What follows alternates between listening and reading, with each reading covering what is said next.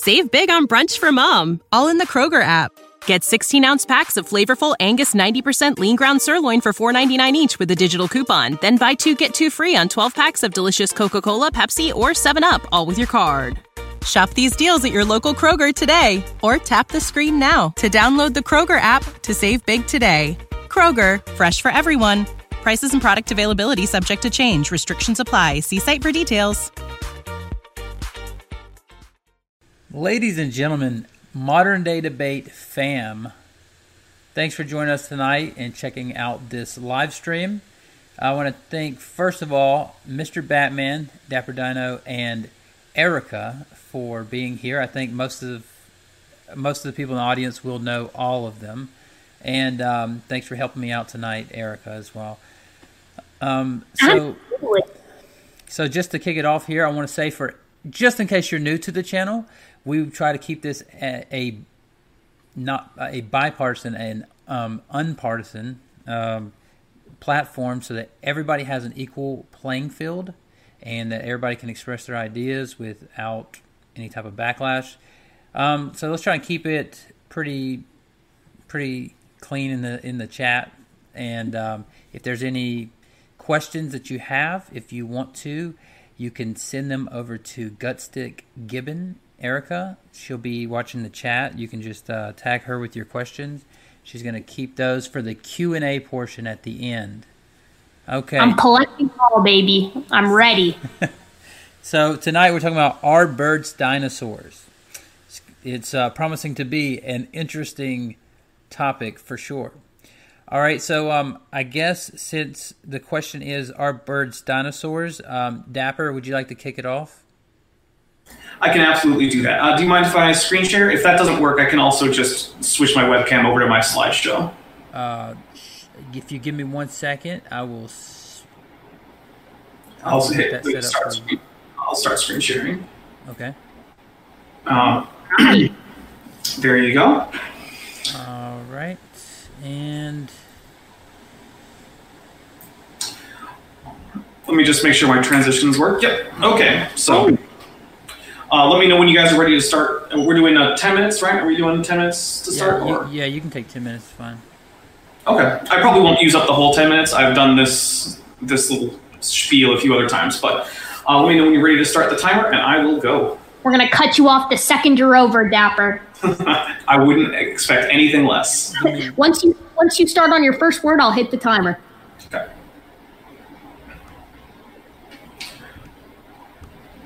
Are we ready? We are. Yeah. All right, so this is did birds evolve from dinosaurs? So first, I really want to start out with what I'm not arguing, because I think that's very important. I am not arguing that there is no God. I am not arguing that abiogenesis was naturalistic. I'm not arguing that the genetic code was not invented by some intelligent mind. All of those questions could have any answer, and the facts on this debate will remain the same, as will the conclusions that one must come to. So, now that that's out of the way, let's actually look at some of the reasons why we know for a fact that birds are in fact dinosaurs. First, dinosaurs are all in the group Archosaur, which is a larger category encompassing dinosaurs, crocodilians, and some other groups like pterosaurs and things that aren't quite crocodilians. And we know this because of a number of traits that they share that are diagnostic for Archosauria. Birds have 2 temporal fenestrae, which is the holes at the back of the head that you can see up on this more basal Archosaur skull, as well as in the back and sort of bottom of this bird skull. Birds have an anterorbital fenestra, which is an opening to lighten the skull up. It houses a sinus behind it, and that is in front of the orbit, as you can see in front of this orbit up at the top and down where the bird is. They also have a palatal process of the maxilla, which meets in the midline, which is an unusual thing for most reptiles, but it is actually very common in Archosaurs, and it's actually one of the reasons why crocodilians can do things like hold their breath for so long, because they actually have a false palate built off of this that helps them hold their breath. But birds also have this feature in their skulls. And birds also lack a parietal foramen, which is common in non-Archosaur reptiles like lizards and snakes and the Tuatara, but it is entirely absent in all Archosaurs. Further ways that we can know that birds are Archosaurs. Birds use beta-carotene, which is a form of keratin that is characteristic of birds and crocodilians only. So there's this connection there. Now, we don't have a lot of fossil evidence for this, but it is evidence that the next closest group to birds are, in fact, the modern crocodilians, despite their appearances of being very different. Also, unlike non-archosaur reptiles, archosaurs have what's called thecodont teeth. Now, modern birds do not have teeth, but there are many ancient things that are generally accepted as being birds that did have teeth, and they were all thecodont teeth. We also come to the fourth trochanter of the femur, which is a little projection on the back end of the femur that attaches to tail or muscles that attach from there to the tail. And it's present in all archosaurs and only in archosaurs. And on the left, we have a Cretosaurus, which is a kind of a duck-billed dinosaur. And on the right, we also have the same fourth trochanter on the Cathartes auris skull, which is the turkey vulture, if you're familiar with those. All right. But let's zoom into Dinosauria, because it's not just our birds archosaurs, it's our birds specifically dinosaurs. Well, just like with Archosauria, we have a few specific aspects of anatomy that are important to determining whether or not an animal is a dinosaur. One is a crocodile reverse ankle. So if you look at the bottom left, we have two diagrams of sort of simplified foot arrangement. On the left is the crocodile normal version, in which the astragalus and the calcaneum, labeled A and C, interface against each other in multiple planes using a ball and socket type joint. But on the right, we have the crocodile reverse, in which the astragalus and calcaneum do not move relative to each other, and the entire foot only can rotate on the sagittal plane. This is an adaptation for more energy-efficient walking at the cost of having less flexibility, and birds retain this style of ankle joint. We also have a synsacrum, which is characteristic of all dinosaurs. Now, the degree of fusion in the synsacrum will vary, and some dinosaurs have a bit less. But most of them had a very strongly fused synsacrum, which is composed of the sacral arches and the sacral vertebrae, of which all dinosaurs have more than three, and most have many more than three. And so you can see on the right, we have a passerine pelvis. So this is the pelvis of something like a dove or a sparrow. And at the bottom, we have a sauropod pelvis. So this is something like a brachiosaurus or an apatosaurus. And they both have this characteristic large number of sacral vertebrae and that fused synsacrum where the vertebrae are fused strongly to the sacral arches. All right, and one of the most defining characteristics and one of the most long-known signs that you are definitely dealing with a dinosaur is called the open acetabulum. The acetabulum is the area in your hip where the femur sockets into it to create the actual hip joint.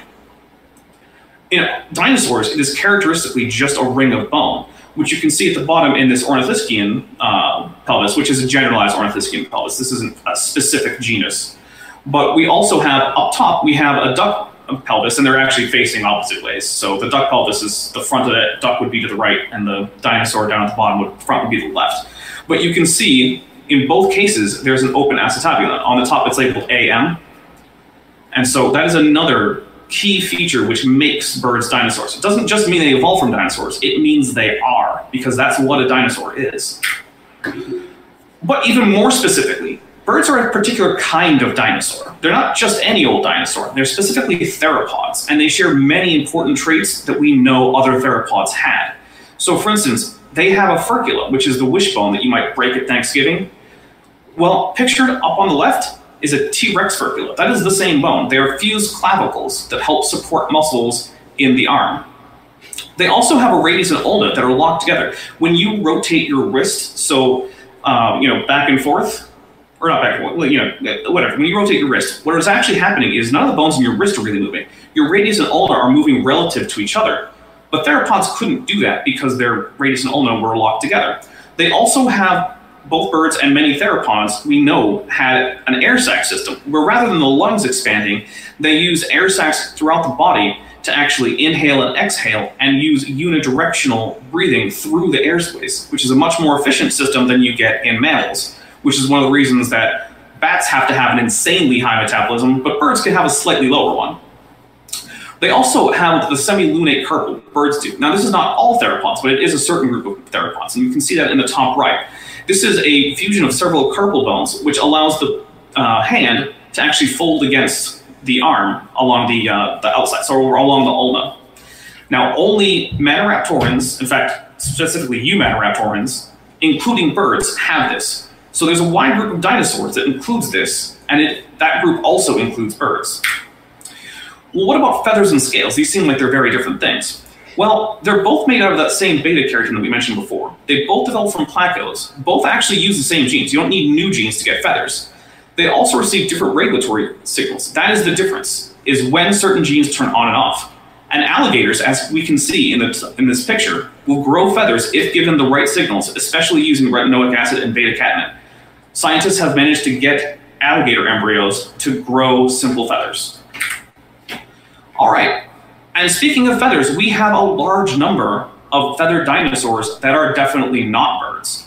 And we have just pictured here a tiny fraction of them, including Anchiornis, Genuine Long, Caudipteryx, Sinoscalopteryx, Sinornithosaurus, Sinosauropteryx, Eutyrannus, and in the bottom left, we have feather details from Galindodromeus, which is a dinosaur that is extremely not bird-like. It is as little like a bird as you can possibly get while being a dinosaur. So feathers were common all throughout Dinosauria.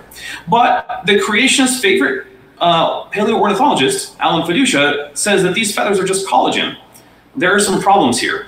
These feather fossils contain detailed branching patterns inconsistent with preserved collagen, and collagen doesn't have melanosomes, but preserved feathers do. And that's actually one of the reasons all the life constructions I've used in this are actually based on melanosome data so that we know the color is at least approximately right. And in the case of this Microraptor, the detailed pictures we got with scanning electron microscopes were so incredibly detailed that we could tell that it has structural color, giving it a sheen like a modern day crow, even though this is not a bird. All right. We can even tell if the feathers have rufous or black melanin. Rufous melanin gives you a sort of rusty orangey red color. You can see it on, say, the breast of a male robin. That's rufous melanin. And that's why we know that this Sinosauropteryx had red stripes on its tail. All right. Well, one thing is, there's a lot of incredulity saying, well, you mean T-Rex evolved from, or birds evolved from T-Rex? No, not at all. T-Rex is not in the right group of Coelurosaurs to be a viable bird ancestor. Other organisms such as Velociraptor and Troodon are much closer to birds, and the creationist favorite archaeornithologist actually thinks that even T-Rex is probably a bird, because it has now gotten to the point where all of these dinosaurs are so bird-like that the only people left in the scientific community who don't think that dinosaurs are birds are having to claim that basically T-Rex is a bird. Also, birds evolved in the mid-Jurassic, not the late Cretaceous when T-Rex was around. So any dinosaur from the late Cretaceous definitely didn't evolve into a bird unless it already was one. All right, and this is the group in which we find birds and their very closest relatives. In fact, this cladogram that I'm showing was published today, several hours before this debate. Birds are specifically Paravian dinosaurs. This group not only includes animals like Archaeopteryx and Anchiornis, which are very much bird-like, but also forms like Velociraptor and Troodon, which are much less bird-like. In fact, Velociraptor, you might remember from Jurassic Park. The real one was 20 seconds. Okay. So there's not an obvious place to differentiate birds from these dinosaurs. If you want to refute me, just find a bird that doesn't meet the definition for a dinosaur, or find one that, or just prove that I'm wrong about bird anatomy. And there you go. All right. Thanks so much for that opening. You are welcome. All right. We'll kick it over to Mr. Batman for your opening. Well, thank you. Thank you very much, ladies and gentlemen. I do appreciate you having me on here. And I must say, Mr. Dapper, he's put a lot of work into his science fiction. I will say that. I happen to be an elementary science teacher. He uses lots of big words. Ooh, I'm scared. But he's actually presupposing lots of different things that he cannot justify from natural science, from the scientific realm. You know, again, what is evolution? What powers evolution? It makes much more sense to say that these things came from a common designer using a common template rather than these things came about by random chance and happenstance. Now, the first thing he tried to do was set the stage by saying, well, I'm not going to try and debate abiogenesis. And that would be wise because he has no position for which to stand on that particular issue. The next thing he said is that all these different dinosaurs have different skulls with holes in them and back in the heads and this and that and the other. But wait a minute. The skull actually implies design. you know what? Even my skull implies design. The design of the skull itself is to house the brain, to protect the eyes, to be able to utilize the different senses, such as taste, such as nostrils, such as hearing. These things imply purpose, a pragmatism, a pragmatic designer. Now, again, when you're talking about evidence, you can't be using evolution, because evolution lie right straight from the pit of hell, because we have things called the second law of thermodynamics. And the second law of thermodynamics does not allow for bigger, better, stronger, faster, smarter things as they go through time. It does not work that way. As a matter of fact, we see quite the opposite. We see something called genetic entropy. Now, this genetic entropy is true in every single biological system without fail. But wait a minute, before we even get there, I digress. Because each and every one of these organisms that you have appealed to, they have a multiplicity of systems, and which each one of these systems in its own right is irreducibly complex. If I remember correctly, according to my notes here, the little bit of notes that I've been taking, that each one of these systems, these particular biological organisms that you've appealed to, each has a respiratory system, each has a circulatory system, each has a nervous system, each has the ability to reproduce. These systems in their own right are irreducibly complex. And when you talk about the circulatory system itself, even in birds, requires at least three basic parts: the heart, the blood, and the veins in the arteries. Now, the heart itself pumps the blood through the veins and arteries and allows the oxygen to come in and the carbon dioxide to come out. Now, which one of those things evolved first, and how do you know? Now, especially since we have birds have a unique respiratory system, but still, even in its own right, it's irreducibly complex, and it gets worse. It's actually interdependent upon other irreducibly complex systems, such as, again, the respiratory system, then again, the nervous system, then again, the skeletal system, the muscular system, the endocrine system, the reproductive system. I could go on and on and on. And this is just very basic scientific knowledge. Now, another thing he said was, again, that there's, some things called fossil evidence, and there's not much in the way of fossil evidence. Well, I would agree with that, because fossils are billions, with a B, dead things laid down by sedimentary layers of water all over our planet. Now, that's not evidence for anything other than a global flood, just like what God said he would do when he judged the entire planet with a global flood. Now, he also said that some different birds used to have teeth. Actually, do you know some birds still do? Chickens have what they call the egg tooth, and that is specially designed on the end of their beak so they can get out of that egg. The egg itself is specially designed in order to function the way it does. Oh, and did you know that eggs must be turned and warmed? That's what the hen does. When the hen lays the egg, the hen actually spins and warms that egg. If it doesn't do this, then guess what? The egg dies. So where did the hen learn to do this? This is an intrinsic behavior. This is an instinctive behavior that is designed into the system by a loving, living, logical lawgiver designer. His name is Yahuwah, Yahweh, Yehoshua, Yeshua. You might know him by his Greek name, Jesus. Now, you also mentioned different types of anatomy, foot arrangement, ankle joints, things of that nature. You know what? Adaptation? Yeah, that's kind of a problem for your worldview as well. Because when we look at these different types of foot arrangement, these foot arrangements are designed for that particular organism to function in a particular way. Have you ever heard of a woodpecker? The woodpecker is very specially designed. Its beak and its feet are designed to hold onto the sides of the tree, so it can actually bash its head against that particular piece of wood. And it's specially designed, its brain is specially designed with a special cushion on the inside, especially hard beak. It actually has special muscles around its eye, because every time it hits that piece of wood, it closes its eyes so tightly, because if it didn't, its eyes would pop out, and that would kind of be a problem for the next generation. Now, when we think about adaptation cannot happen unless you have some kind of mechanism that is powering evolution. That would be my question to you. What is the power source or the engine that powers evolution?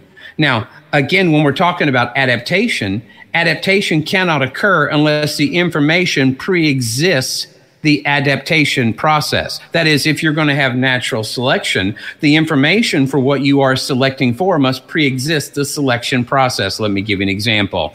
If you're going to go and select, just say your mommy went to send you to the grocery store to get a gallon of milk. If you're going to go to that grocery store and get that gallon of milk, if the gallon of milk is not on the shelf for you to select for it, guess what? You can't select for it. So the selection process requires whatever is being selected for to pre-exist the selection. So where did it come from? Mutation cannot give you this adaptation process either. Mutation, again, is a copying error of the existing working information. So since we have mutation in every single generation, and once again, these are copying errors of the existing functioning information. And in order to have a copying error, guess what you have to have? You have to have a completely functional self-replicating system. So where did that completely functional self-replicating system come from? So you could get any kind of mutation, which you might suppose give you adaptation.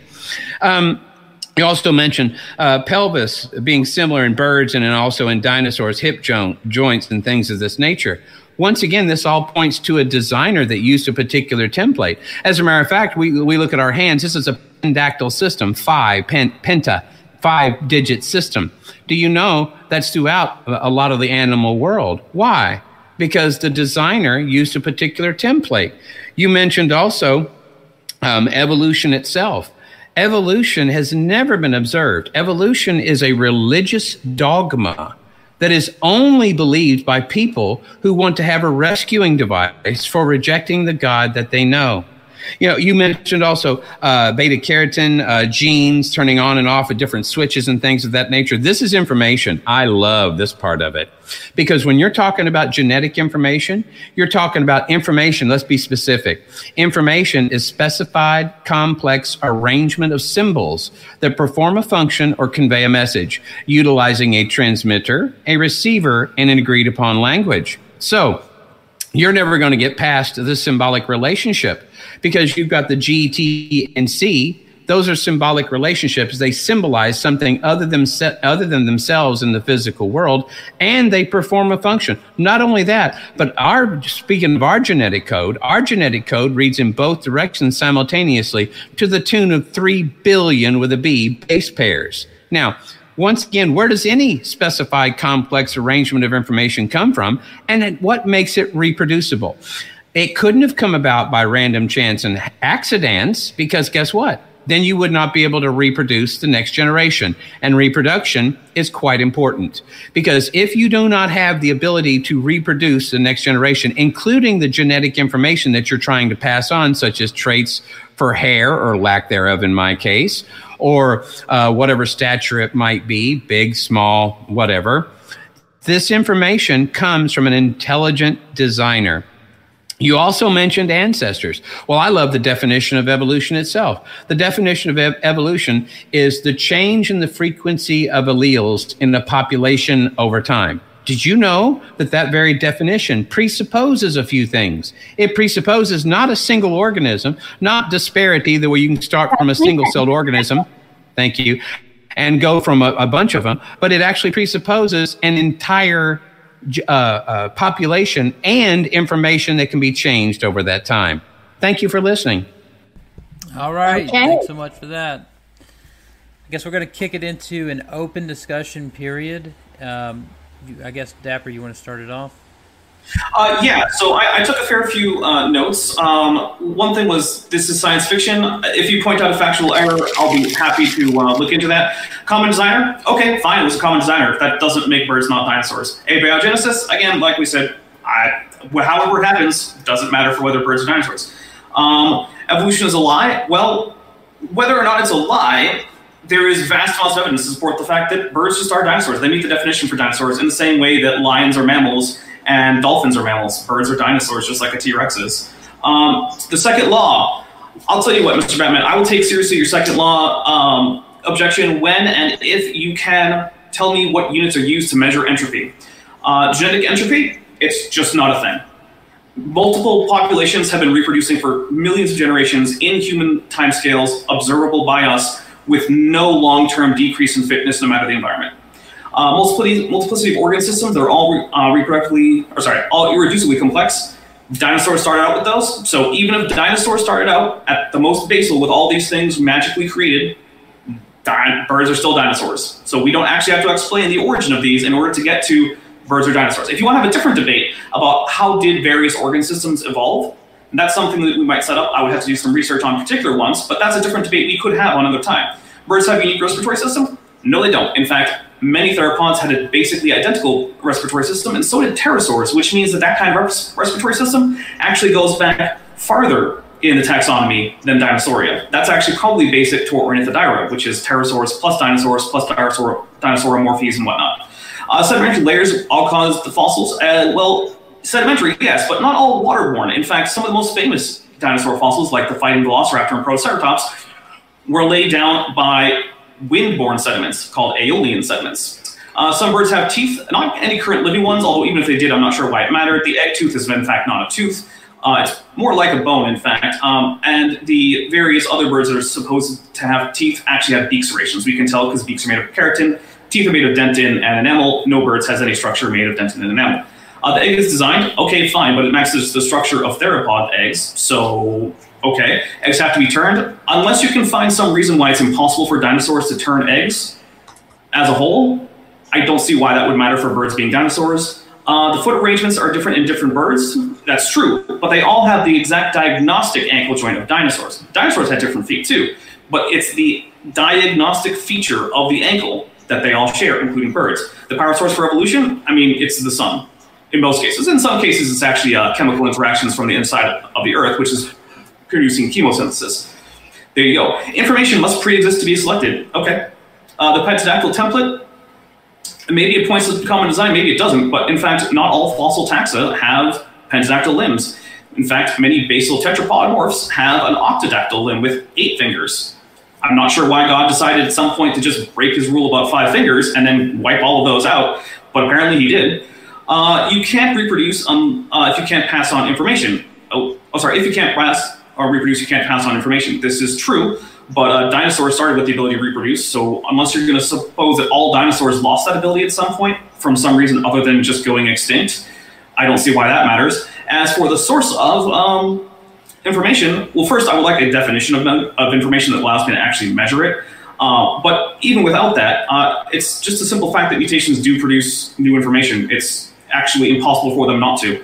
In order to create a printout of the genome of a creature which has mutated, it must be different from the genome of any previous individual, which means the total species genome has increased in size. So unless you have some other definition for information that we'd like to dig into, that's increases of information. And mutations do not have to break already existing information, because whole gene duplications and even whole genome duplications are well known and result in more than one copy for each gene, one of which can then mutate to create new function, which is called neofunctionalization, and it happens all the time. It's been observed in HIV, it's been observed in fish, it's been observed in various bacteria. There isn't a debate about that, and that's all I got. Well, actually, sir, we've never observed new information. Now, are there beneficial mutations? Yes, sir, there are. But every one of those beneficial mutations is always a reduction of information and functionality. Now, entropy, sir, can be measured, and it's very simple scientific experiment. As a matter of fact, since I teach elementary school, I can teach you this little one. If you take a cup of hot, steaming coffee, and you put that coffee in the middle of your coffee table, and you leave it there for 2-3 hours, and you come back, what happens to the coffee? Oh, yeah, it decreases in temperature. It goes closer to the room temperature. The room temperature increases ever so slightly to encompass that temperature difference. This is called thermal equilibrium. Everything in our physical world suffers from this, sir. Everything dies. Everything decays. Everything goes from a state of order to disorder. Now, your particular belief system in this evolution, while very much dogmatic and problematic, I'm going to go ahead and point to you, sir, that we've never observed anything increasing in information and complexity. Now, you asked me for a specific definition of information. I'd be happy to do that, sir. Information is specified, complex arrangement of symbols that performs a function or conveys a message utilizing a transmitter, a receiver, and an agreed upon language. That's exactly what your genome is, sir. That's why it's called a genetic code. Did you know inside your brain, even your brain, that there are more connections than there are stars in the Milky Way galaxy? There are transmitter neurons, there's receiver neurons, there's the synapse in which the signal is sent across. Now, this is another problem for your worldview. Which one of those things evolved first, and how do you know? See, the problem is, sir, you want to avoid the foundational argument, which is we know that dinosaurs did not turn into anything like chickens or like birds. I meant dinosaurs have gone extinct, like 98% of all life on this planet. Because we know that God said in Genesis that he created according to its kind, and it always reproduces according to its kind. This is actually a natural law, and this is why I love natural laws. This is why I love to teach science. This is called the law of biogenesis. This law of biogenesis was discovered by Louis Pasteur in the late 1920s. Might be a little off on that. Don't hold me to that. It's late, and I've not had enough coffee. Anyway, it was discovered by Louis Pasteur.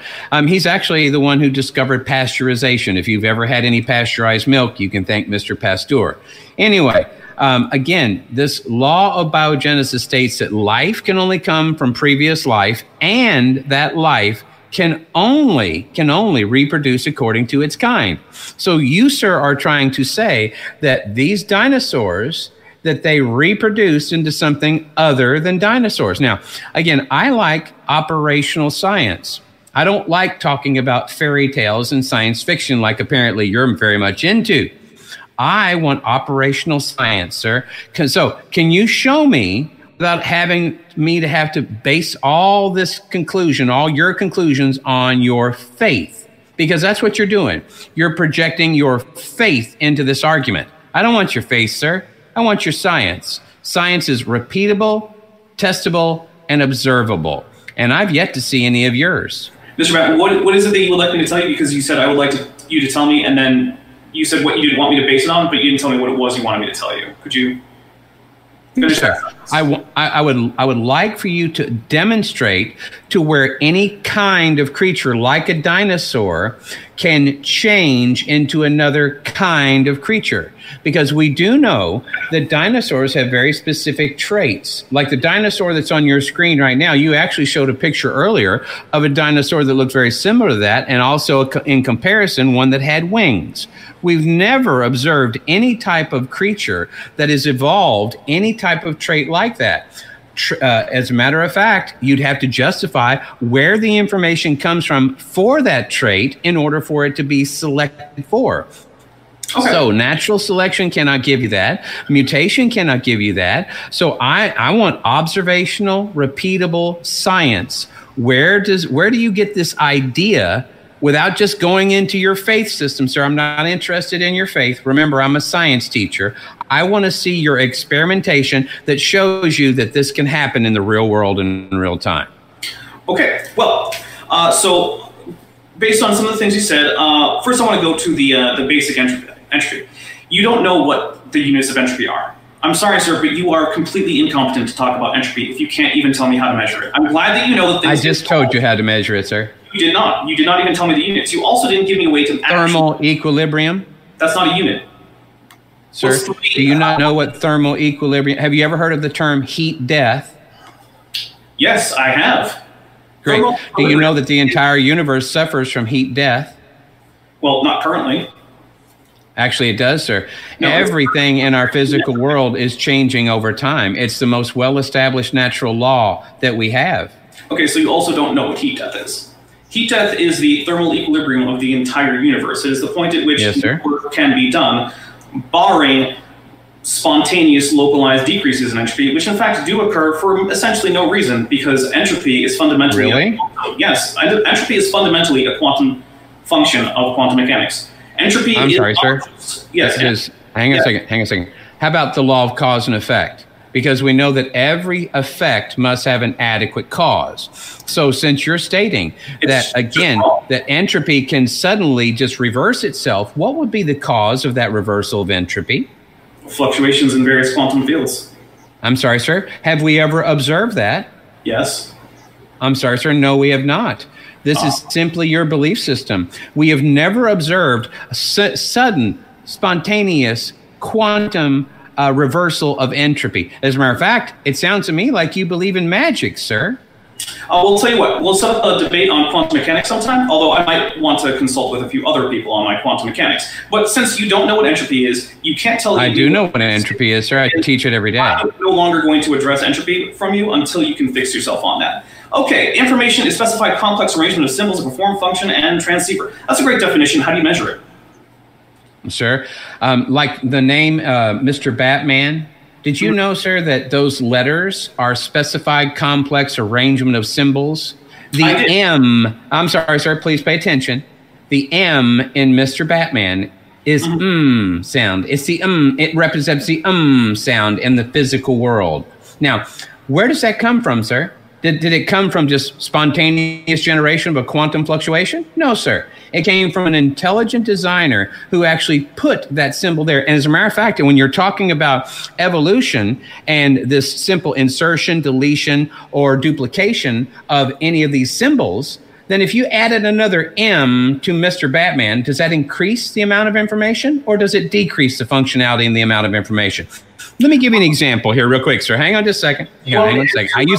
I use this for elementary school children, sir. I'm certain you can get this. Again, sir, if you actually use the term, a sentence rather, and again, the highest form of communication, the least amount of change changes the entire meaning of the message. And your genetic code is the entirety of who you are written on beads on a rope. Okay, I want you to remember that. So if you were to say, let's eat, Grandpa, that's let's eat, comma, Grandpa.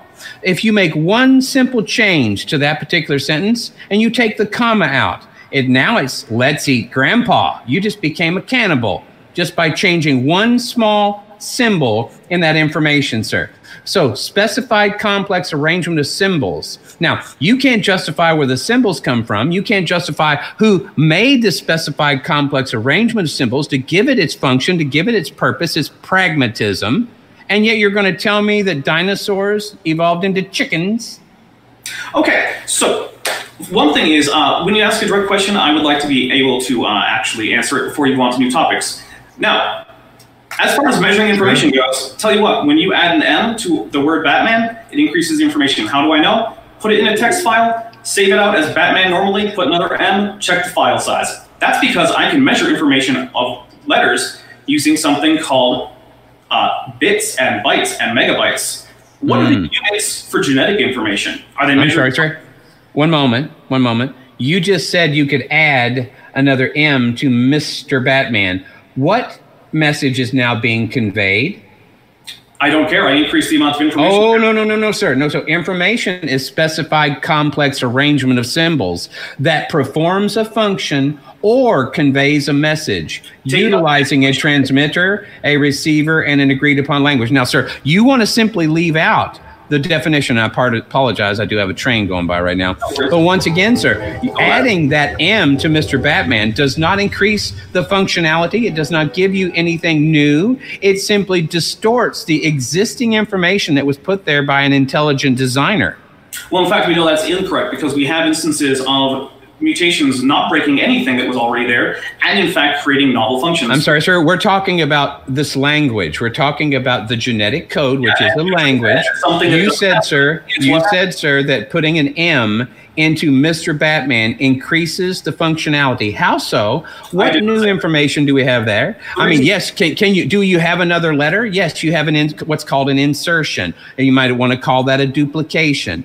Yes, sir, those are quite evidence, but they are mutations. A mutation is a copying error of the existing functioning information. Before you can get this copying error, sir, you must first have a self-replicating system in place. Where did the first self-replicating system come from so you could get a mutation? Well, since dinosaurs already had replication systems, it's irrelevant to the topic. No, sir, it's not. It is the topic, sir. No, so again, since dinosaurs are themselves self-replicating systems, dinosaurs are themselves self-replicating systems, and they, sir, did not poof into existence. This is your magic coming out. This is not science.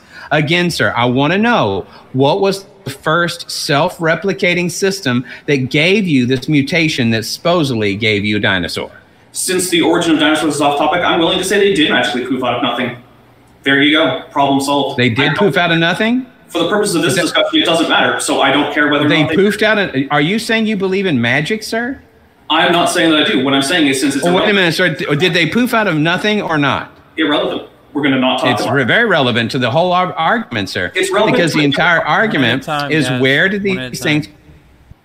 Thank you very much. In order, sir, for you to make a claim, I'm actually pointing out that your entire argument is that this specified complex arrangement of symbols required before you can get a mutation, before you can get natural selection, that this information must first exist. What was the cause of the first information that gave you your first dinosaur? So what I think would be a good idea is that we'll let Dapper go ahead and respond to Mr. Batman on this point, and then we'll try and steer it back towards our birds' dinosaurs rather than more on-topic information. If that's where I'm going straight now. I'm just going to say, what reason do you have to say that birds aren't dinosaurs? What actual feature of dinosaurs that makes a dinosaur does a bird laugh?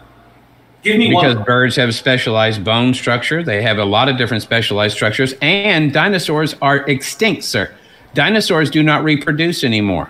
If these birds were dinosaurs, we would still be seeing dinosaurs, but we don't. 98% of all life has gone extinct. Now, what caused the first information that gave you a dinosaur? Okay, so birds being specialized does not make them not dinosaurs. For example, whales are very specialized, but they're still mammals. You can't say that because whales are specialized, they're not mammals. So you have to give me something about a bird that violates the definition of a dinosaur, which means you need to know what a dinosaur is. Can you define dinosaur? Yes, sir. Dinosaurs were created on day 6 of the creation week, while birds were not. Now, once again, that's going to be the specification that I'm going to use. I'm going to go back to the Bible. I'm also going to tell you that all things reproduce according to their kind. Now, I would love you to show me an example of any kind of animal that all of a sudden gives offspring that once had short little peggy arms like the T-Rex, and all of a sudden now it's got wings like your little picture show. I want you to show me your science, sir, not your religious dogma or your belief system. I could care less. There are no instances of anything giving rise to another kind because that's impossible. Thank you. Evolution says. In fact, that would violate the rules of evolution. Now, oh, really, sir? What's a rule of evolution? One of the rules of evolution is the law of modifiability. I'm sorry, sir. So in order for you to have a rule, would that be something that is consistent throughout time? It cannot be violated. Well, if it were violated, it would cease to be a rule. Would that be a law? Yes. Okay, great. Laws require a lawgiver, such as in every single example that you've given me requires laws of chemistry, laws of biology, laws of physics. Where do those come from so your dinosaurs can function? Okay, so you do not have any actual anatomy or biology that you can use to differentiate a dinosaur from a bird. Actually, I just gave it to you, sir. And also, gave it to you. Man and dinosaurs, land-walking, air-breathing animals were created on day 6 of the creation week.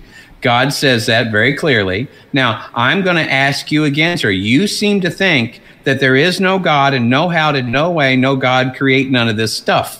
And all this stuff just changed over time from one kind of animal into another kind of animal. We've never observed that. Now, if you want to believe this stuff just poofed into existence, well, I've got no argument against that for you, sir, because you believe in magic. But you know what? At least a magician has a hat where they pull the rabbit out of. You just think it all poofed out of absolutely nothing. We have something called the law of cause and effect.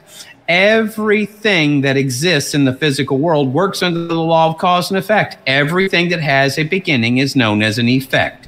Every effect must have an adequate cause. What would be the adequate cause of your dinosaur, sir, and the information contained therein? I'm sorry, I was muted. Goodness, I'm muted again. Sorry about that. Technical problems there with me. So, Dinosaurs were made on day 5, so I guess anything made on day 5 is a dinosaur. So day whale. 6, sir. Okay, day 6. My apologies. So dinosaurs were made on day 6. So I guess foxes are dinosaurs and badgers are dinosaurs. No, sir. People were made on day 6 too. Well, I guess people are too. People are not dinosaurs. Okay, well then, what is a dinosaur? How do you know that dinosaurs are dinosaurs? A dinosaur is a specific kind of animal, sir. Now, all kinds of animals were created by a creator. Now, you're saying that these dinosaurs changed into something other than what they changed from what they were into something other than what they were. They went from being dinosaurs into chickens or birds. Now, sir, I'm saying that it doesn't happen that way. We never see an increase of complexity. We never see an increase of function. We never see an increase of information.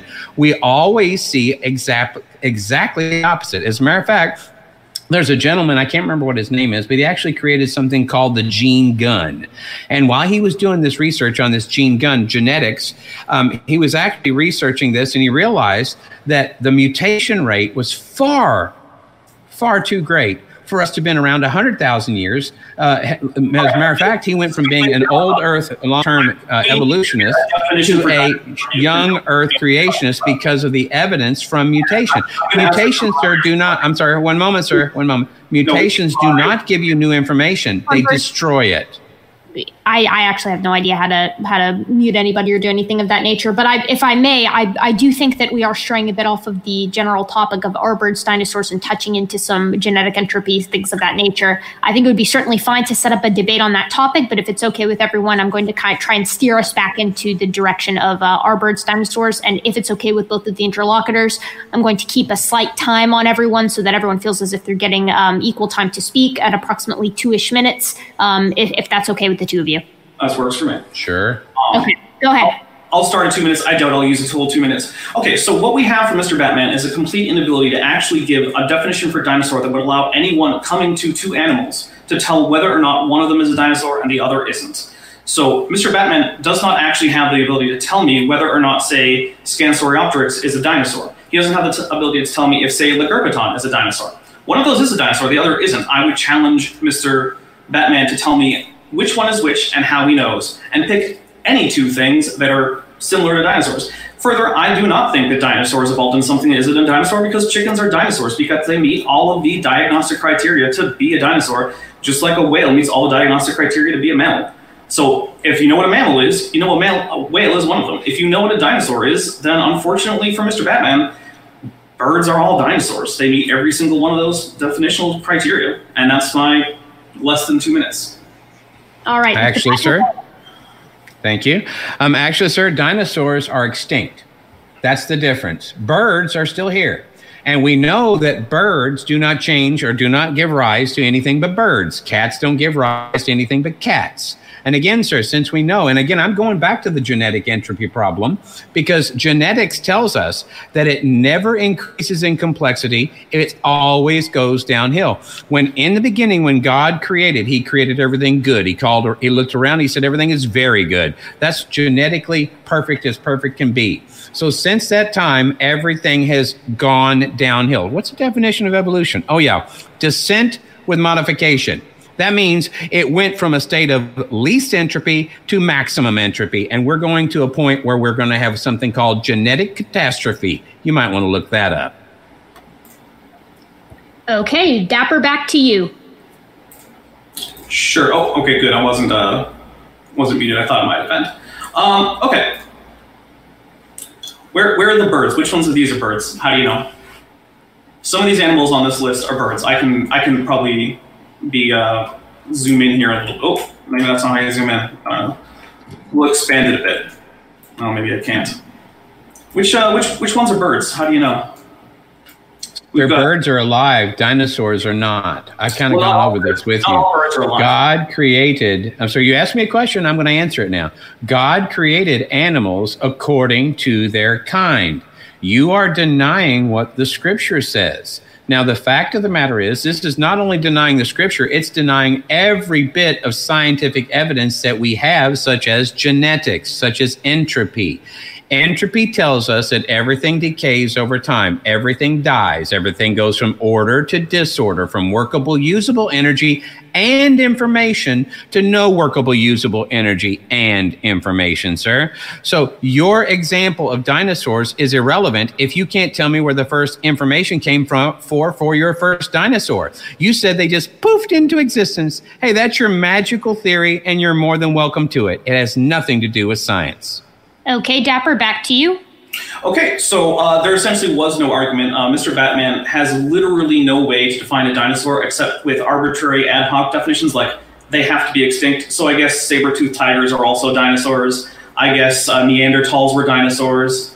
I guess... no, Neanderthals were people. Sorry, Mr. Batman. We got to give Dapper his time to go ahead and continue. Once he's finished, we'll kick it right back over to you. So definitions for dinosauria that we've had so far is things made on day 6, and then added in things made on day 6 that are extinct. Unfortunately, that is insufficient to actually define a dinosaur, and saying that dinosaurs are by definition extinct is simply a post hoc rationalization when he realizes that there is in fact no anatomical way to distinguish between birds and dinosaurs, or perhaps he just realizes that he has so little idea of what a dinosaur is that it kind of beggars belief that he would agree to engage in a a debate involving things like the taxonomic definition of dinosaur. Okay. Taxonomy, that's a science, isn't it? Science requires natural laws, like laws of physics, laws of chemistry, laws of biology, laws of identity, non-contradiction, laws of mathematics. Now, sir, you're making all these claims about information. Taxonomy, if you're going to look at this taxonomy, and I think one of your boys might call it phylogeny. Again, sir, if you're going to make all these different claims of these different scientific methods, where do any natural laws come from? Because you even appealed to a natural law a moment ago, a law of evolution, you called it, which there is no such thing. But if you're going to appeal to a particular natural law, where does that law come from? Like the law of cause and effect, like laws of physics, like laws of chemistry. Where does that law come from so you can have a dinosaur? Why does that law not change over time so that dinosaur can function and reproduce? And, oh, that's a self-replicating system. Where did the first self-replicating system come from so you could have a dinosaur? Sir, the fact of the matter is you're wanting to make all these claims that are not scientific. They're not science at all. They're simply your religious dogma. Now, once again, sir, if you would like to talk about science, I'd be happy to do that with you. But science is operationally speaking observable, testable, and repeatable. What you are asking me to do is believe in your faith. And I don't want your religion, sir. I only want science. Next. Okay, that was about a minute and a half, so go ahead, Dapper. You got the same time. All right, well, first I'd like to point out that Mr. Batman actually has no information on my religious positions or possible lack thereof. In fact, no one in the audience does. I don't talk about it as a Dapper Dino. That's something I leave for my life outside of YouTube. Some people I know more or less about it, and some people have the full story. But you are not in that group because I don't talk to you outside of contexts like YouTube. In fact, not even Erica has that information, although I do talk to her quite a bit outside of YouTube. But I know. You don't, actually. Actually, I do. You have a guess, and it may or may not be right. Second of all, you said taxonomy was, in fact, a science. I agree with you. Taxonomy is a science. It's not the same science as phylogenetics, although they are related. And according to the laws of taxonomy, in which broad groups are defined in terms of shared traits, which all lower groups have, and the lower groups themselves are in turn defined by shared traits. What are the shared traits in Dinosauria? Because that's a scientific aspect of taxonomy. There's a taxon called Dinosauria. What are the shared traits from the science of taxonomy that Dinosauria has? And if you can't answer, I would humbly submit that we simply move on to questions because you've proven yourself to simply be incompetent on this question. All right, Mr. Batman, back at you. Actually, sir, I know exactly what a dinosaur is. I also know what a bird is, and they are two separate things. Why? Because we can identify them using laws of logic, laws of identity, non-contradiction, and excluded middle. We also know, sir, that we can do science in laboratory experimentation, and we know that the birds that we have today that you seem to claim are dinosaurs, they do not reproduce anything other than their kind. This is a law of nature. It's called the law of biogenesis. We've already talked about this, sir. Now, if you want to claim victory, that you say everything just poofed into existence, more power to you, sir. You just poofed your victory into existence as well. Because I'm talking about observable, testable, repeatable science. And you're talking about your religious dogma that cannot be justified in the scientific realm. Now, when we are talking about things that are alive, all life only comes from previous life. So dinosaurs would be alive. You would have to admit that, sir, that dinosaurs are living organisms. They are complex. We don't know how intelligent, but they had to be somewhat intelligent because they had to be able to identify their food source, compare and contrast it with things that are not their food source, that type of thing. But they're alive. And all life only comes from previous life. So once again, sir, what would be the cause for the first dinosaur, the first self-replicating system, so you can have a dinosaur so it can evolve into a chicken? You don't have any justification for your starting point, sir. So the foundation is rocked. Your foundation is broken. You have nothing to build on. So all these fancy words and 15-syllable labels you want to put on stuff are irrelevant, sir, because you can't justify your starting point. But have a nice day. All right, that was about 1 minute and 40 seconds. So go ahead, Dapper. If you'd like to respond, you may. Right before I respond, I have a quick point on the technical side on the debate for Converse Connect. Can I ask a quick question about the technical aspect of this debate? Go right ahead. What do you got? What is the title of this debate? Are birds dinosaurs? Okay, I just wanted to make sure, because so far, nothing that Batman has said has actually had anything to do with whether or not birds are dinosaurs, except to point out that birds have certain specialized features, which is not currently in contention, because specialized features are what we expect when you look at a particular group within a larger taxon, which is what Dinosauria is. It is a larger taxon in which smaller taxa are nested, one of which being birds. Now, until we can actually get some kind of anatomical definition for dinosaur, which birds violate, then we have no reason to say that birds are not dinosaurs. And because I have pointed out all of the actual diagnostic criteria to be a dinosaur and the verifiable fact of anatomy that birds meet all of them, I have given prima facie evidence that birds are dinosaurs, which has been countered by essentially non sequiturs and irrelevancies that go off topic. I have no interest in addressing them because I agreed to a debate called Are Birds Dinosaurs? If Mr. Batman had wanted to change the topic of the debate, I very well would have considered it. I have had debates on other topics. He could have, in fact, said, no, I would rather debate such and such, and if I wanted to debate it, he could have had that as a debate topic. On a future day, if Mr. Batman wants to debate abiogenesis or genetic entropy or information or his woeful inadequacy about thermodynamics, we could, in fact, do that. Mr. Batman, your response? Well, sir, he keeps talking about specialized features, yet he's proclaiming that there's nothing that made these specialized features other than random chance and happenstance. Now, he said that I didn't know about his religion. Yes, I do. His religion is materialism. He thinks that everything just poofed into existence out of absolutely nothing. That's the materialistic worldview, that everything can change and get bigger, better, stronger, faster, smarter over time. I have dealt with his argument, sir. I've actually quoted the scripture. God's word is truth. Jesus said in Psalm 14:6 that he is the way, the truth, and the life, and no one comes to the Father except through him. This person doesn't know him. And when Jesus says that, he's actually quoting Psalm 119, verse 160, where it says, the sum of, that's all of it, the sum of your word is truth, and all of your righteous rulings endure forever. So I don't have to worry about his specialized features that he can't justify, because in order for him to have a specialized feature, there had to be a pragmatic creator that put that specialized feature there to begin with. Now, I'd also point out that these dinosaurs reproduce.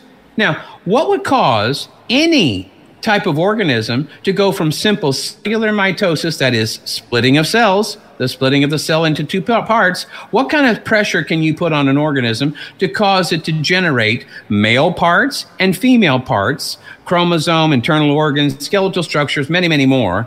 What kind of pressure can you put on an organism to make it do that, from going from cellular mitosis to sexual reproduction in a single generation? Because if you have that happen, and you have it happen on the female side, but you don't have the male side evolved, guess what?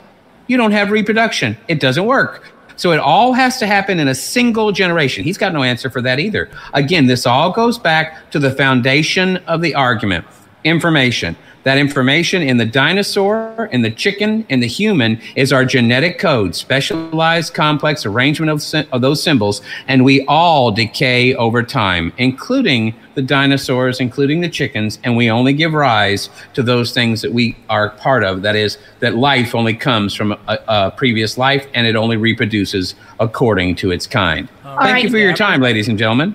That was approximately 2 minutes and 10 seconds. So, Dapper, if you'd like to go ahead and respond to that, absolutely go ahead. We can move on to questions whenever you guys are ready. I'm ready. I would like one quick response. I probably won't take 2 minutes. I would just say very quickly, you in fact do not know whether or not I'm a philosophical naturalist. I will say that science operates of necessity on a methodological naturalism, but many scientists have various non-philosophical naturalist belief systems, and there is no contradiction there in keeping science philosophically naturalistic. All it means is that if the supernatural is a correct explanation for something in science, science will simply hit a wall where it can no longer investigate. And that is where I would think it would be very appropriate for other philosophies and other methods of learning to take a step in and see what happens. Currently, that is not happening in biology. Maybe it will. If it would, that would be extremely fascinating, and honestly, I would like to see that. It would be pretty darn cool. The other thing is, this is actually tangentially related to the birds evolving from dinosaurs, which is to say that apparently it's extremely difficult to have a variation in reproductive systems. You yourself belong to a species in which reproductive systems vary significantly in size and shape in both sexes, yet mechanical compatibility is almost never the barrier to fertility. So just being a human disproves this idea that even minor variations in the reproductive system will cause reproductive incompatibility. It simply isn't true. All right. Thanks so much for that. Any final things to say before we move on to Q&A?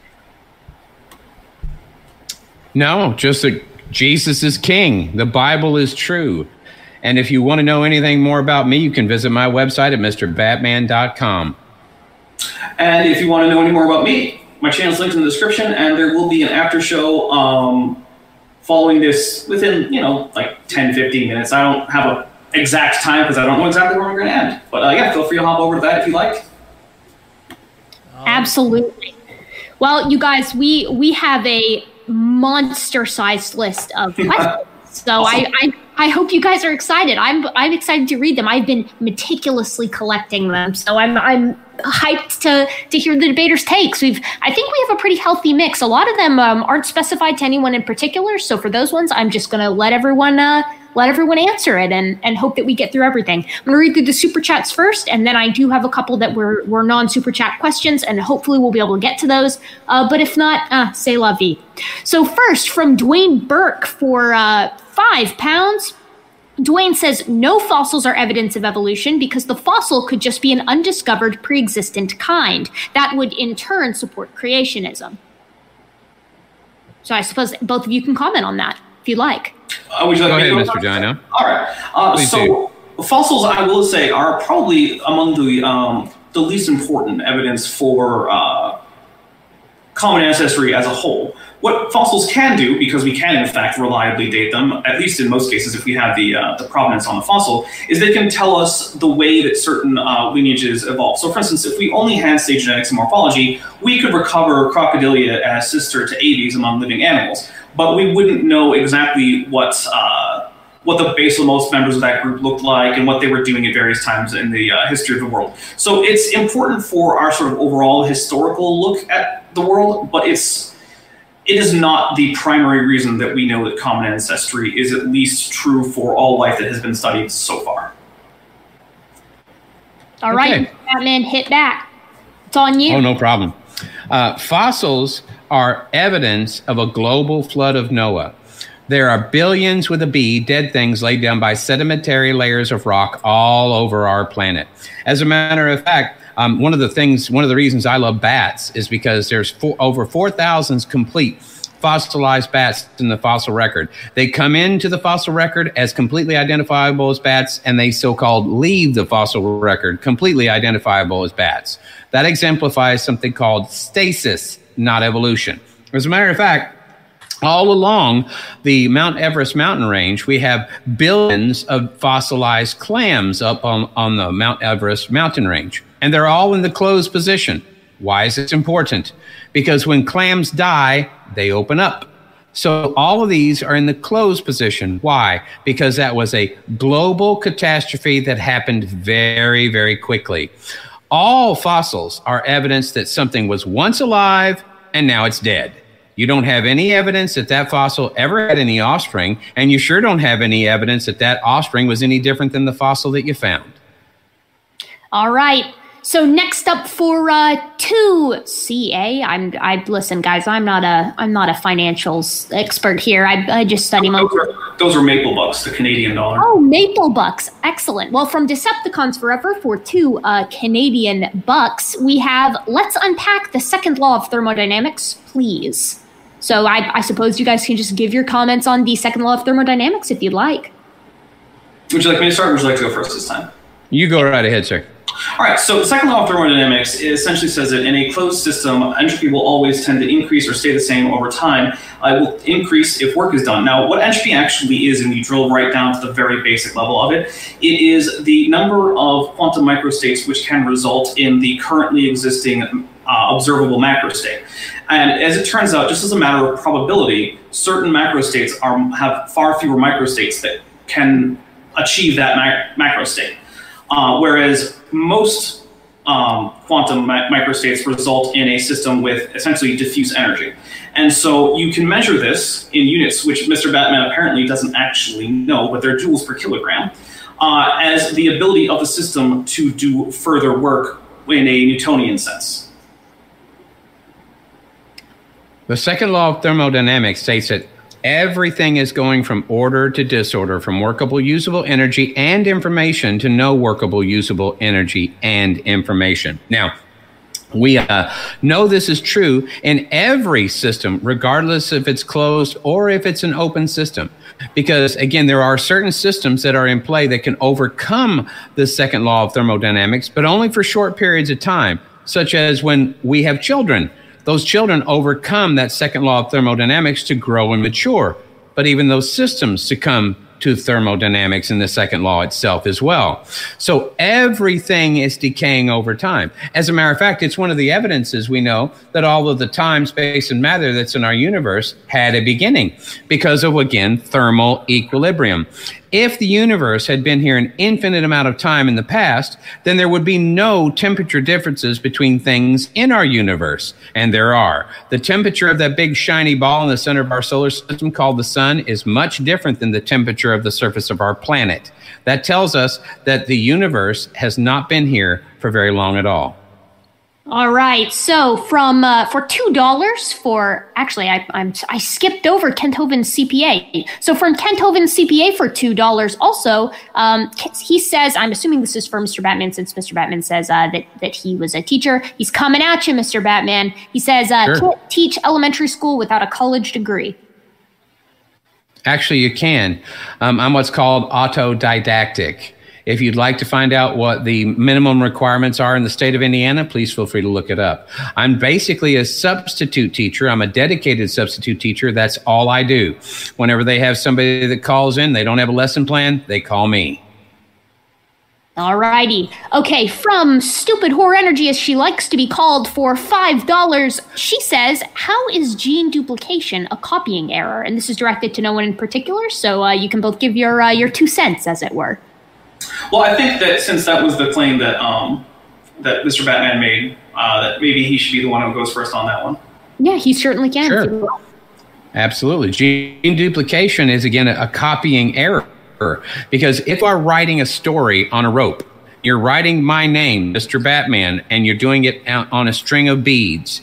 If you copy something and insert it like the M of Mr. Batman, it does not help the message. As a matter of fact, it distorts the original message. If you remember my example of let's eat, Grandpa, let's eat, comma, Grandpa. guess what? You take out that comma, you just became a cannibal. The higher the degree of information, the least amount of change changes the entire meaning of the message.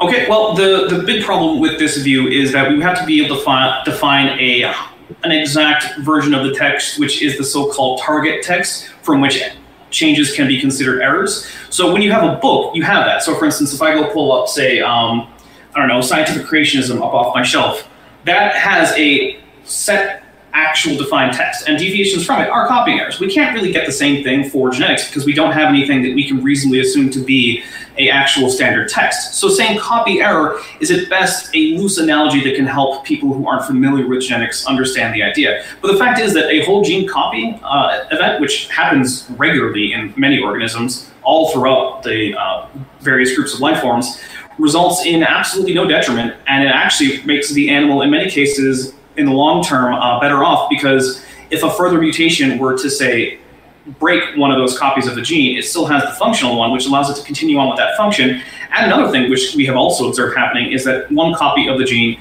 can actually then mutate to become useful for a new purpose. This is one of the ways that we get the antifreeze proteins that are currently being used in GMO tomatoes to make them frost resistant. But originally it started as a copy of if I remember correctly, a protein used in the cardiovascular system of the fish, although I'm not positive on that, I had to double check it. But it was copied, the new copy changed, and suddenly a new protein was made that inhibited ice crystal formation in the cells of the fish, which gave it antifreeze.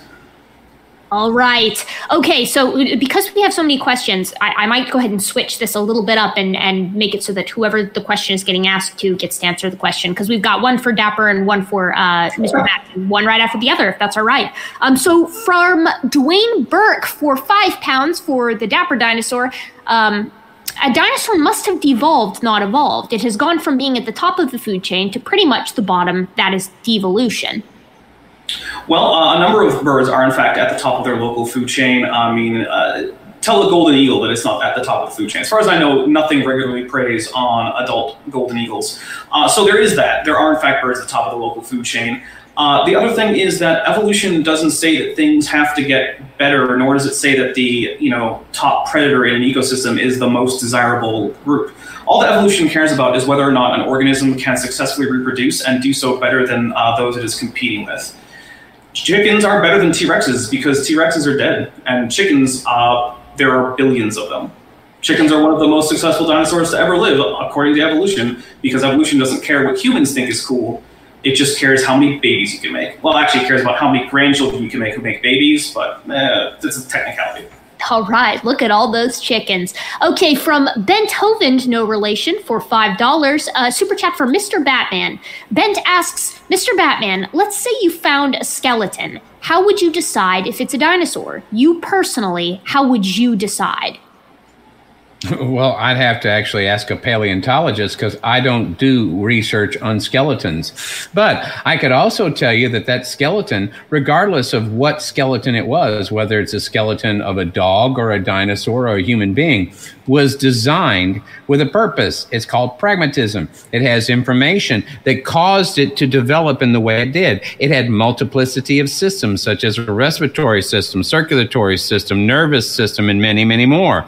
All these come from a loving, living, logical lawgiver God. All right. Okay, so the Decepticons forever's coming at you again, Mr. Batman, but in sort of a second-hand way that is a compliment to me, I suppose. For $5 Canadian dollars, says props to Erica for remaining composed while hearing all of this from Batman. Maybe he's a gym teacher at his school. They're coming at you.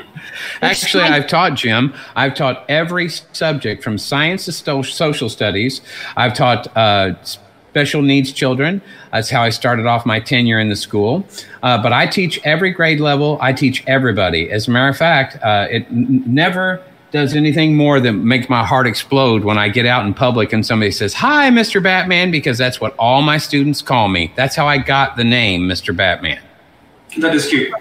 All right. So from Mitchell for $5, Our Birds Dinosaurs, apparently Dapper isn't familiar with Cole's Law, stating that a cabbage concoction can create coleslaw.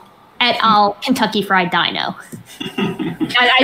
More of a statement, Dapper. Yeah, but I'll respond like this. I do, in fact, like some fried dinosaur drumstick with some coleslaw and a nice icy cold beverage, which actually I'm regretting not having a glass of water with me because my mouth is dry by now. That's a rookie mistake, Dapper. You got to. I usually do, but I had some tea beforehand, and then I realized I had to drink it before it got cold. Oh no! Yeah, see, I always have coffee. A water ready. Oh, coffee. True. That's true. It's too late where I'm at, but I can't disagree with the wonderfulness of coffee. Mr. Batman and I are going to agree wholeheartedly on that one, I think. No, coffee is amazing. Okay, from Jungle Jargon for $5, Dapper Dino, there were two kinds of birds on the Ark. So can you see that the dinosaur is a different kind? Well, I've never heard a definition that would allow me to successfully identify kinds with any kind of repeatability or objective method. So I'm just going to have to go ahead and say that until someone has brought forth a way to take taxonomy and draw lines and give objective reasons where other people can take the techniques and reproduce the results of that study, and then also not be able to include anything else in that kind, no matter how hard they try, that isn't actually in the kind, I just think it's essentially a word that has no meaning. Because if a word can't be defined, it can't be used meaningfully. It's just a semantic trick to say kinds of birds or kinds of dinosaurs. All right. Okay, from Dwayne Burke for £2. This one is actually a serious roast at Converse Contender, the other moderator here. I, Converse Contender, think Mrs. Doubtfire is hot. Is that true, Converse? That is highly inaccurate. He didn't answer that quite quickly enough. It's true. There was a lot of delay. Robin Williams has some excellent facial features. Spoilers for the movie, by the way. From Brandon Ardeline for $2. This is depending, I guess, on how you interpret it. It's kind of a busting of Mr. Batman. Sorry, Mr. Batman. He says, "I ordered Kent Hovind on Wish, but I got Mr. Batman." That's all right. I'm a lot better looking than Mr. Hovind is, and I'm modest too. I don't know. What about Eric? Eric's a pretty good-looking dude. Oh, man. Eric is blushing, and he doesn't know why. From Leophilius for $5. At Converse Contender, does Mr. Batman know, or I guess they were sending it to Converse Contender as a question, but since I picked it up, I guess it would have been for me, Leo. Thank you very much. So for Mr. Batman, do you know what the law of monophily is? My mistake. Nope. Okay. All right. Quick and brief. Fair. Would you like me to give a quick summary? You may talk on that if you want, Dapper, but we got the plan. So the law of monophily is one of the basic principles in evolution, and it says essentially that once a clade forms, which means once we have an identifiable group of organisms with a common ancestor, any further new clades which erupt within that clade will still be members of the original clade. So once you get the first of any group, so let's say you get the first canines, since creationists usually think that canines form a kind, all subsequent groups within that. So foxes might be a different clade, but they're still canines. And then, the long-eared fox or the Arctic fox and, the silver fox or whatever, which is just a coloromorphic red fox, but whatever. They'll all still be foxes, and because they're foxes, they're still canines. And you can, in fact, go back farther and say they're still, canoidians, and they're still carnivorans, and they're still pharyngulatans, and they're still, all of those things. But that is a quick rundown of the law of monophily.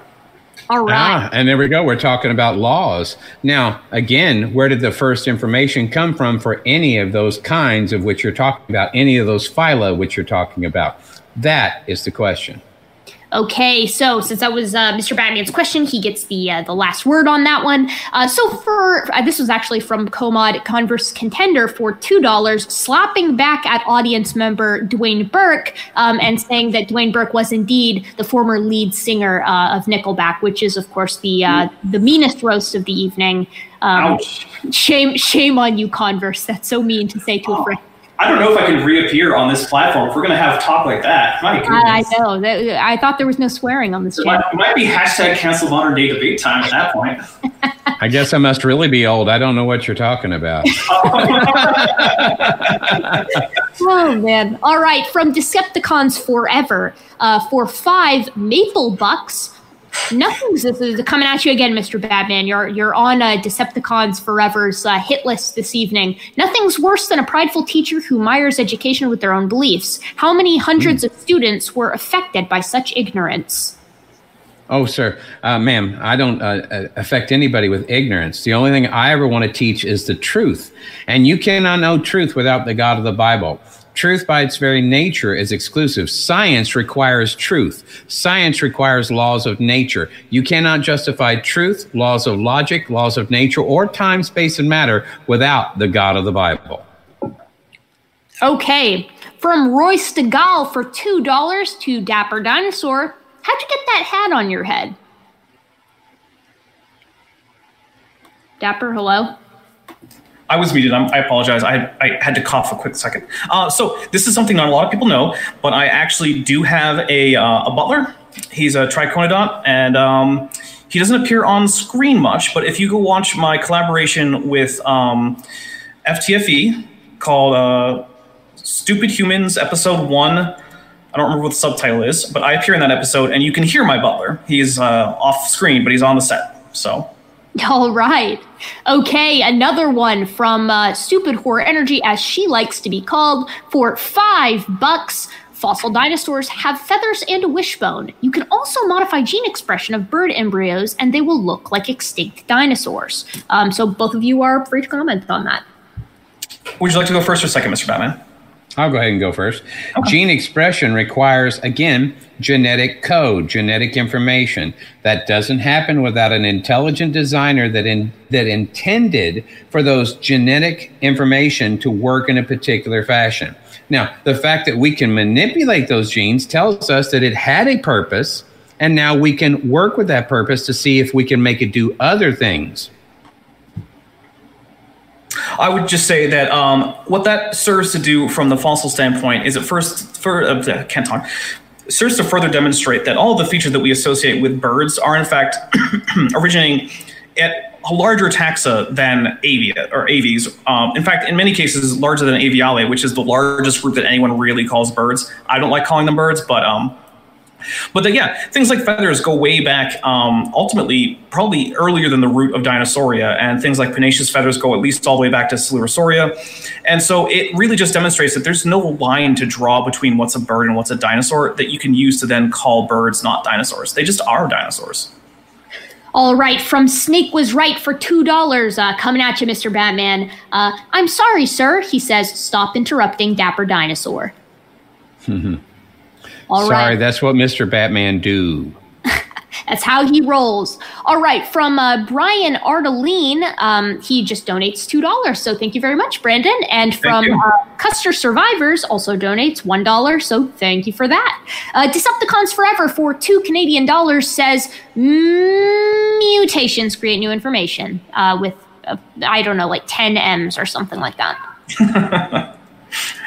I mean, I agree. I've never found any way of measuring informations which would not result in mutations, at least occasionally increasing information. The only exception that I know of would, in fact, be deletions. But then there are ways of measuring information in a genome where deletions are also an increase in the overall genetic information in the species as a whole, if not that individual. Because paradoxically, by creating new copies which have to be cataloged if you want a species-wide genome, even if the genome of a particular organism decreases, that still means that the genome of the entire population has to go up. So, Erica, just before I forget, Smokey Saint will be having an after show to this. Wanted me to shout that out because I know I'll probably forget before the end of the show. So, at the end of this conversation, if you want to continue the conversation, there will be an open discussion on Smokey Saint's channel. You can link that in the description if you want. I'm sorry, in the live chat if you want, so people can go there. So I'm sorry, go ahead. I was going to say there also will be one on mine following shortly after this. I don't currently have it set up as a stream, but my channel link is in the description, so just click on that and it will go up. I will set it up almost immediately after the debate, and it will start 5, 10, maybe 15 minutes after. You guys got options for the after show audience, even though you don't deserve the options, because I see 353 people watching and only 103 likes. So for shame. From Mike Billers for $5, wolves don't give rise to anything but dog? Wait, what? So I'm assuming that's more of a gag, a joke than anything else. But feel free to comment, gang. Oh, my only thing is I'll say that I'm fine with people being a little bit loose with the common word dog and saying that it's essentially all of Canada. It doesn't bother me. All right. Well, what it comes right down to it is everything only reproduces according to its kind. Every type of dog that we see today has been genetically modified by special selection. The reason we have dachshunds, I particularly have a French bulldog. I call her my conglomeration of mutations because she couldn't exist out in the real world in real time. She would die. The fact of the matter is, all animals, all life comes from previous life. That is a law of science. All right, and we have so many questions still, so stop generously donating, audience. We can't handle any more questions. Does that mean questions after this point won't be answered? I mean, I guess tentatively, yes. That means that we need to move into the brevity round. And yes.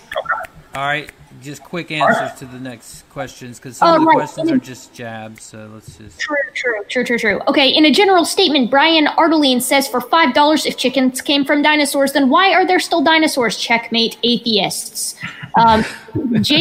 Jay Shy for $5 says, can Mr. Batman take the phylogeny challenge? Show us which birds are the first birds and why.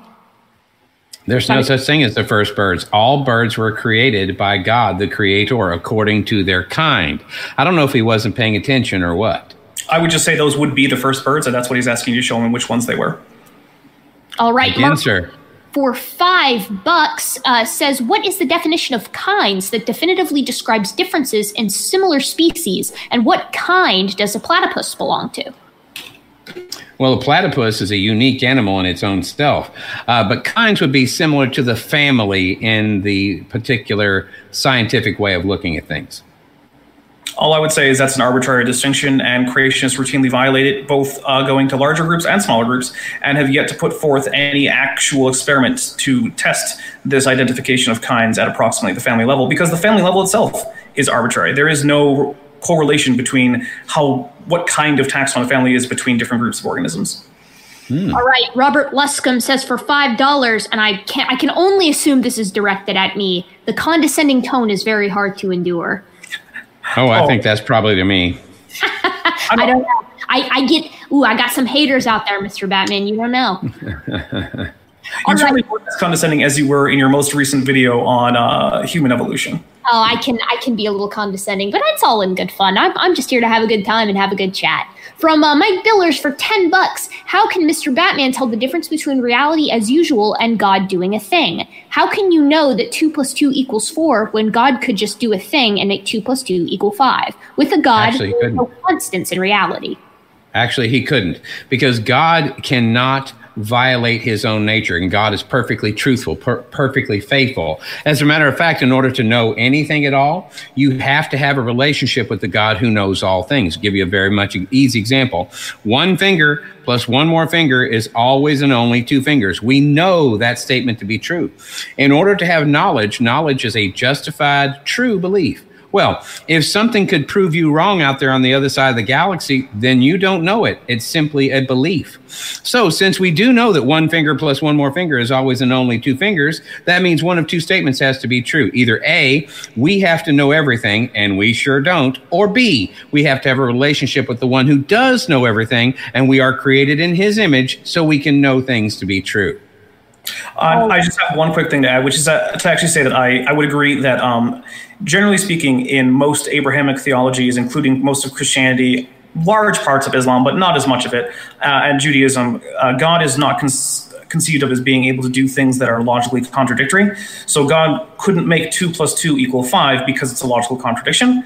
And I do wish that people would stop using that as some kind of argument against God. It just fails if you're talking to almost anyone who believes in God.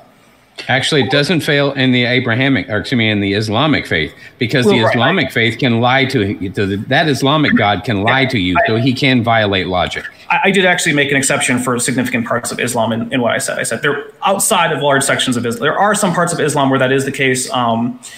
Like the Ahmadiyyas tend to be more on the same page as Christians there, but they're a minor sect. Overall, Islam is the exception to that general rule in Abrahamic religions. So yeah, I'll also agree there. All right, so from Leophilius for $5 for Mr. Batman, do you know what the difference between a prescriptive trait and a descriptive trait? Yes, I sure do. A prescriptive trait is one that God has put in place, and a descriptive trait is something that we get to do. We get to describe something using prescriptive laws like laws of logic. In order for us to describe that I'm wearing a red shirt, well, then we have to use the prescriptive law, the law of identity, so we can identify something called red and something called a shirt. We also have to have that law of identity so our senses will work. This law of identity is not just a requirement for our intelligibility, but it's also a requirement of our physical world. Without the law of identity, you don't get classifications of things, categories, or labels, which means you don't get sensory perception, you don't get chemical reactions, and you don't get life without that law. All right, from General Balzac for $5 to both. Is the use of dinosaur even a relevant designation for these creatures? Nope. I would say yes. Like all, of course, taxonomic identifiers, when they're being defined, you can simply define them differently, but there is a group of organisms called Dinosauria, and there are, like in all of taxonomy, once you establish the label, it can be objectively determined which organisms belong to it. There are a number of ways to define various taxonomic labels, and before they're defined, you can basically define them any way you want, but after a formal definition has been given, it is actually a matter of objective science to figure out which ones are in. So we know, for instance, that platypuses and whales and kangaroos and humans are mammals, even though at the outset we could have defined mammal as some larger group that, say, just included reptiles. We didn't. But if we did, the group that's now mammals would still be a different group, and it would need another name. So there is actually a real thing that's Dinosauria. It just doesn't matter that it be called that. Actually, the word dinosaur didn't exist until a few hundred years ago. Before that, they were called dragons. That's why we have dragon legends in every single culture on the planet. All right, from Jay Scheid for $5 to Mr. Batman. Can Mr. Batman define a dinosaur and show how birds aren't phylogenetically dinosaurs? What makes scientists qualify them as a dinosaur? Again, dinosaurs are extinct. Birds are not. Birds are specific, that things only reproduce according to their kind. Birds were created by a loving, logical, living creator God who designed them with information to function in a particular way that they did. They no longer do that. As a matter of fact, once the flood occurred, many of these dinosaurs could no longer withstand or actually exist inside the new environment because of the oxygen change. When you look at brachiopods, they have the nostrils the size of a horse, but their heads are huge and their necks are 80 feet long. Why? Because the oxygen level was different back then. When the flood occurred, the environment changed and many of these things went extinct. All I have to say is that the answer could be summed up in a single word: no. As you wish, sir.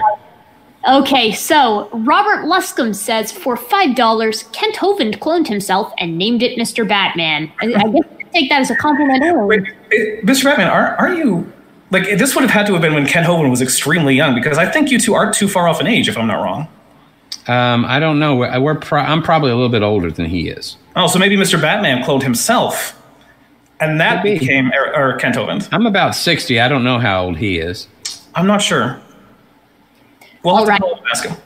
Also, my mistake, Dapper, in the question from Jungle Jargon earlier, I misread it. He actually busted you and called you Diaper Dino instead of Dapper Dino, and I skipped over it because I don't know, maybe I'm like lightly dyslexic. I'm not 100% sure. I haven't gotten a formal diagnosis, but I'm always forgetting to, I'm always mixing up the words, and I skipped the sweet burn, so Diaper Dino. Jungle Jargon. Well, I now feel belatedly burned, so there you go.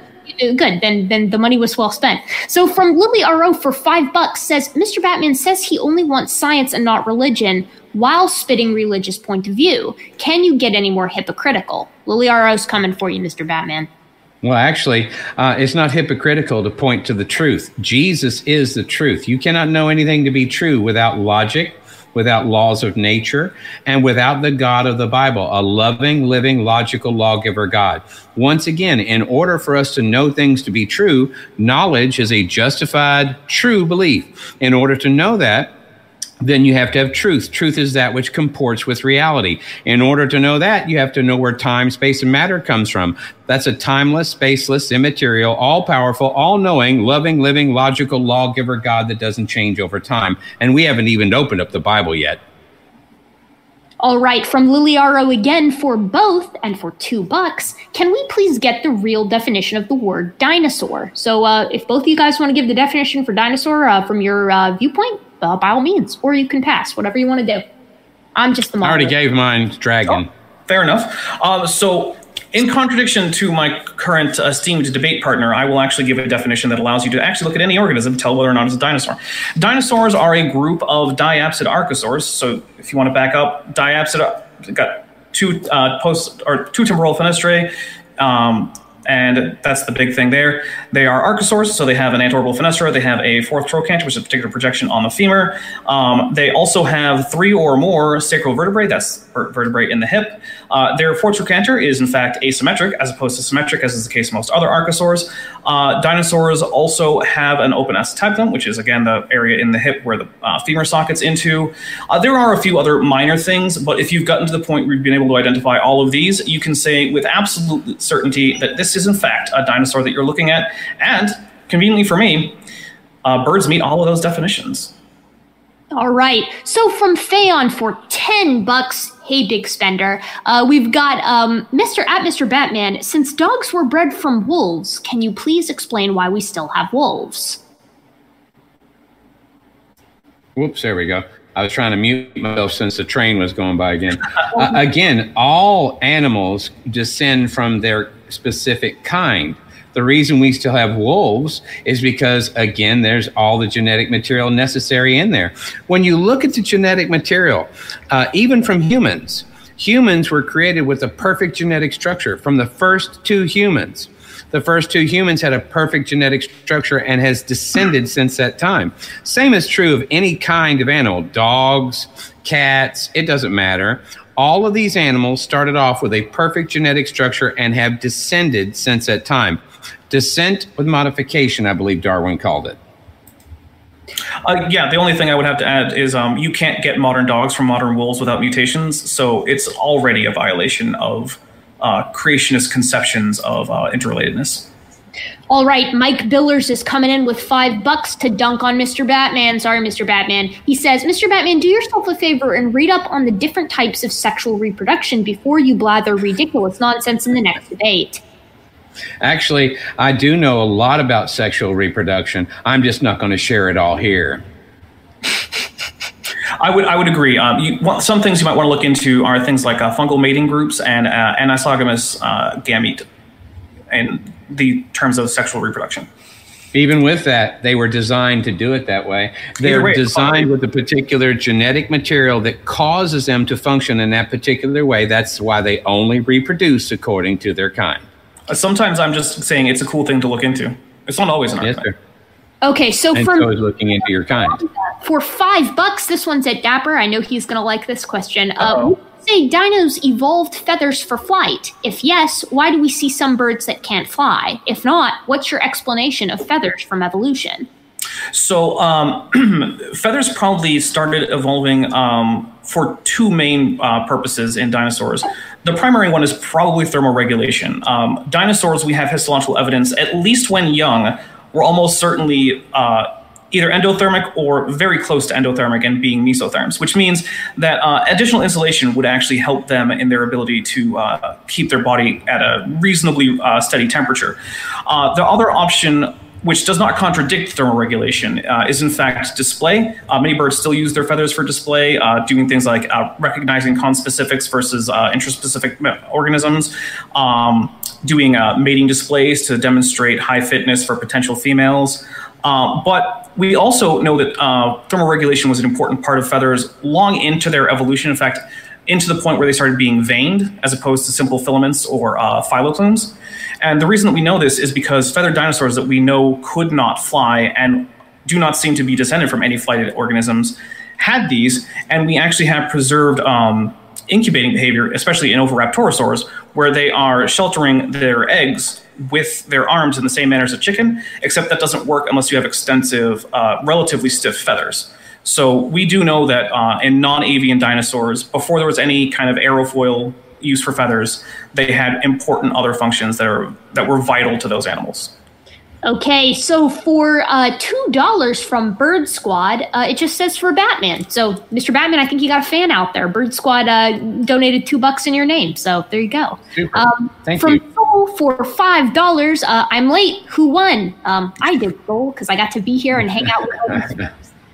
I will leave that as an exercise to the audience. Maybe we can have a poll. From Dave Dallafiore for $2, says, coming at you, Mr. Batman, you had a fan and now you've got a detractor. Says, Noah's Ark, grow up, Batman. Noah's Ark? Well, again, this also tells us exactly how all the flood happened and how we have all the fossils that we do. As a matter of fact, if you look at all the major tributaries, all the different river basins that actually pour out into the oceans, we find that there's 4,500 years worth of sediment at the base of those tributaries. We see that the erosion rate could not sustain itself over millions of years, not even hundreds of thousands of years.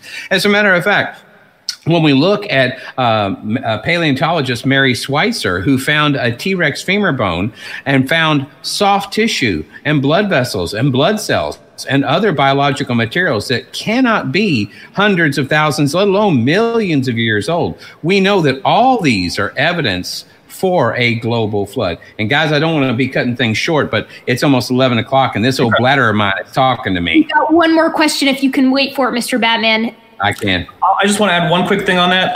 The current video series that I am that's currently running on my channel is called Creationism is a Mega Catastrophe. It's based on a talk about flood geology. So if you want to see my long form response to that, watching the whole thing will take you several hours, but each individual video is much shorter.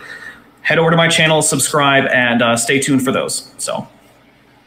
Okay, and the final, I guess I messed up. The last question is really a question, more of a statement from Stuart Keating for $2. Stuart's trying to introduce politics into this conversation, which bad Stuart says, I don't know about birds, but Republicans are dinosaurs. So coming at you, Republicans, Stuart, we got a hater out there. So, and with that, I mean, that's all the super chats after the point where I was like, Jesus loves Trump. All right. Thanks so much for everybody being here. Thanks so much for our debaters tonight, Erica. Go ahead. I noticed someone in the chat answered a question as to who won. G-Man won. Oh, true. Yeah, true. G-Man did win. G-Man always wins. Yeah, so G-Man won the debate. Congratulations, G-Man. Thanks so much for that. I want to say that both Dapper and Smokey will be having after shows, so the conversation will continue after Batman's bedtime. Sorry, Mr. Batman. And okay. And thank you, Mr. Dapper, for entertaining this conversation. It's been entertaining. It has been. Thank you. And thanks so much for that. And Erica, again, for you. Thanks for all the super chats. And also, I just want to mention one thing is if James hasn't already, he'll put it in the description. We have a person named Caitlin who has a degenerative brain issue, and to be honest, like I watched her story, and it was actually pretty touching. Like I don't want to get like mushy or anything, but like it almost like pulled a tear, you know. Like it's that if you watch her video, it's very touching. So if you do have some extra funds and you feel like being charitable. I'm sure Caitlin would really appreciate it. She needs help to pay for her treatments. So feel free to check that out. If it's not in the description already, it will be. It's in the last debate with Milo. in that description if it's not in this one already. All right. Yeah. So I think there's some common ground there. We can all agree that that's a worthy cause. Absolutely. Amen. And with that, thanks so much. We're going to end the stream here. And as usual, keep sifting the reasonable from the unreasonable. Repent or perish. Bye. For the ones who work hard to ensure their crew can always go the extra mile, and the ones who get in early so everyone can go home on time, there's Grainger, offering professional-grade supplies backed by product experts so you can quickly and easily find what you need. Plus, you can count on access to a committed team ready to go the extra mile for you. Call, click Grainger.com, or just stop by. Grainger, for the ones who get it done.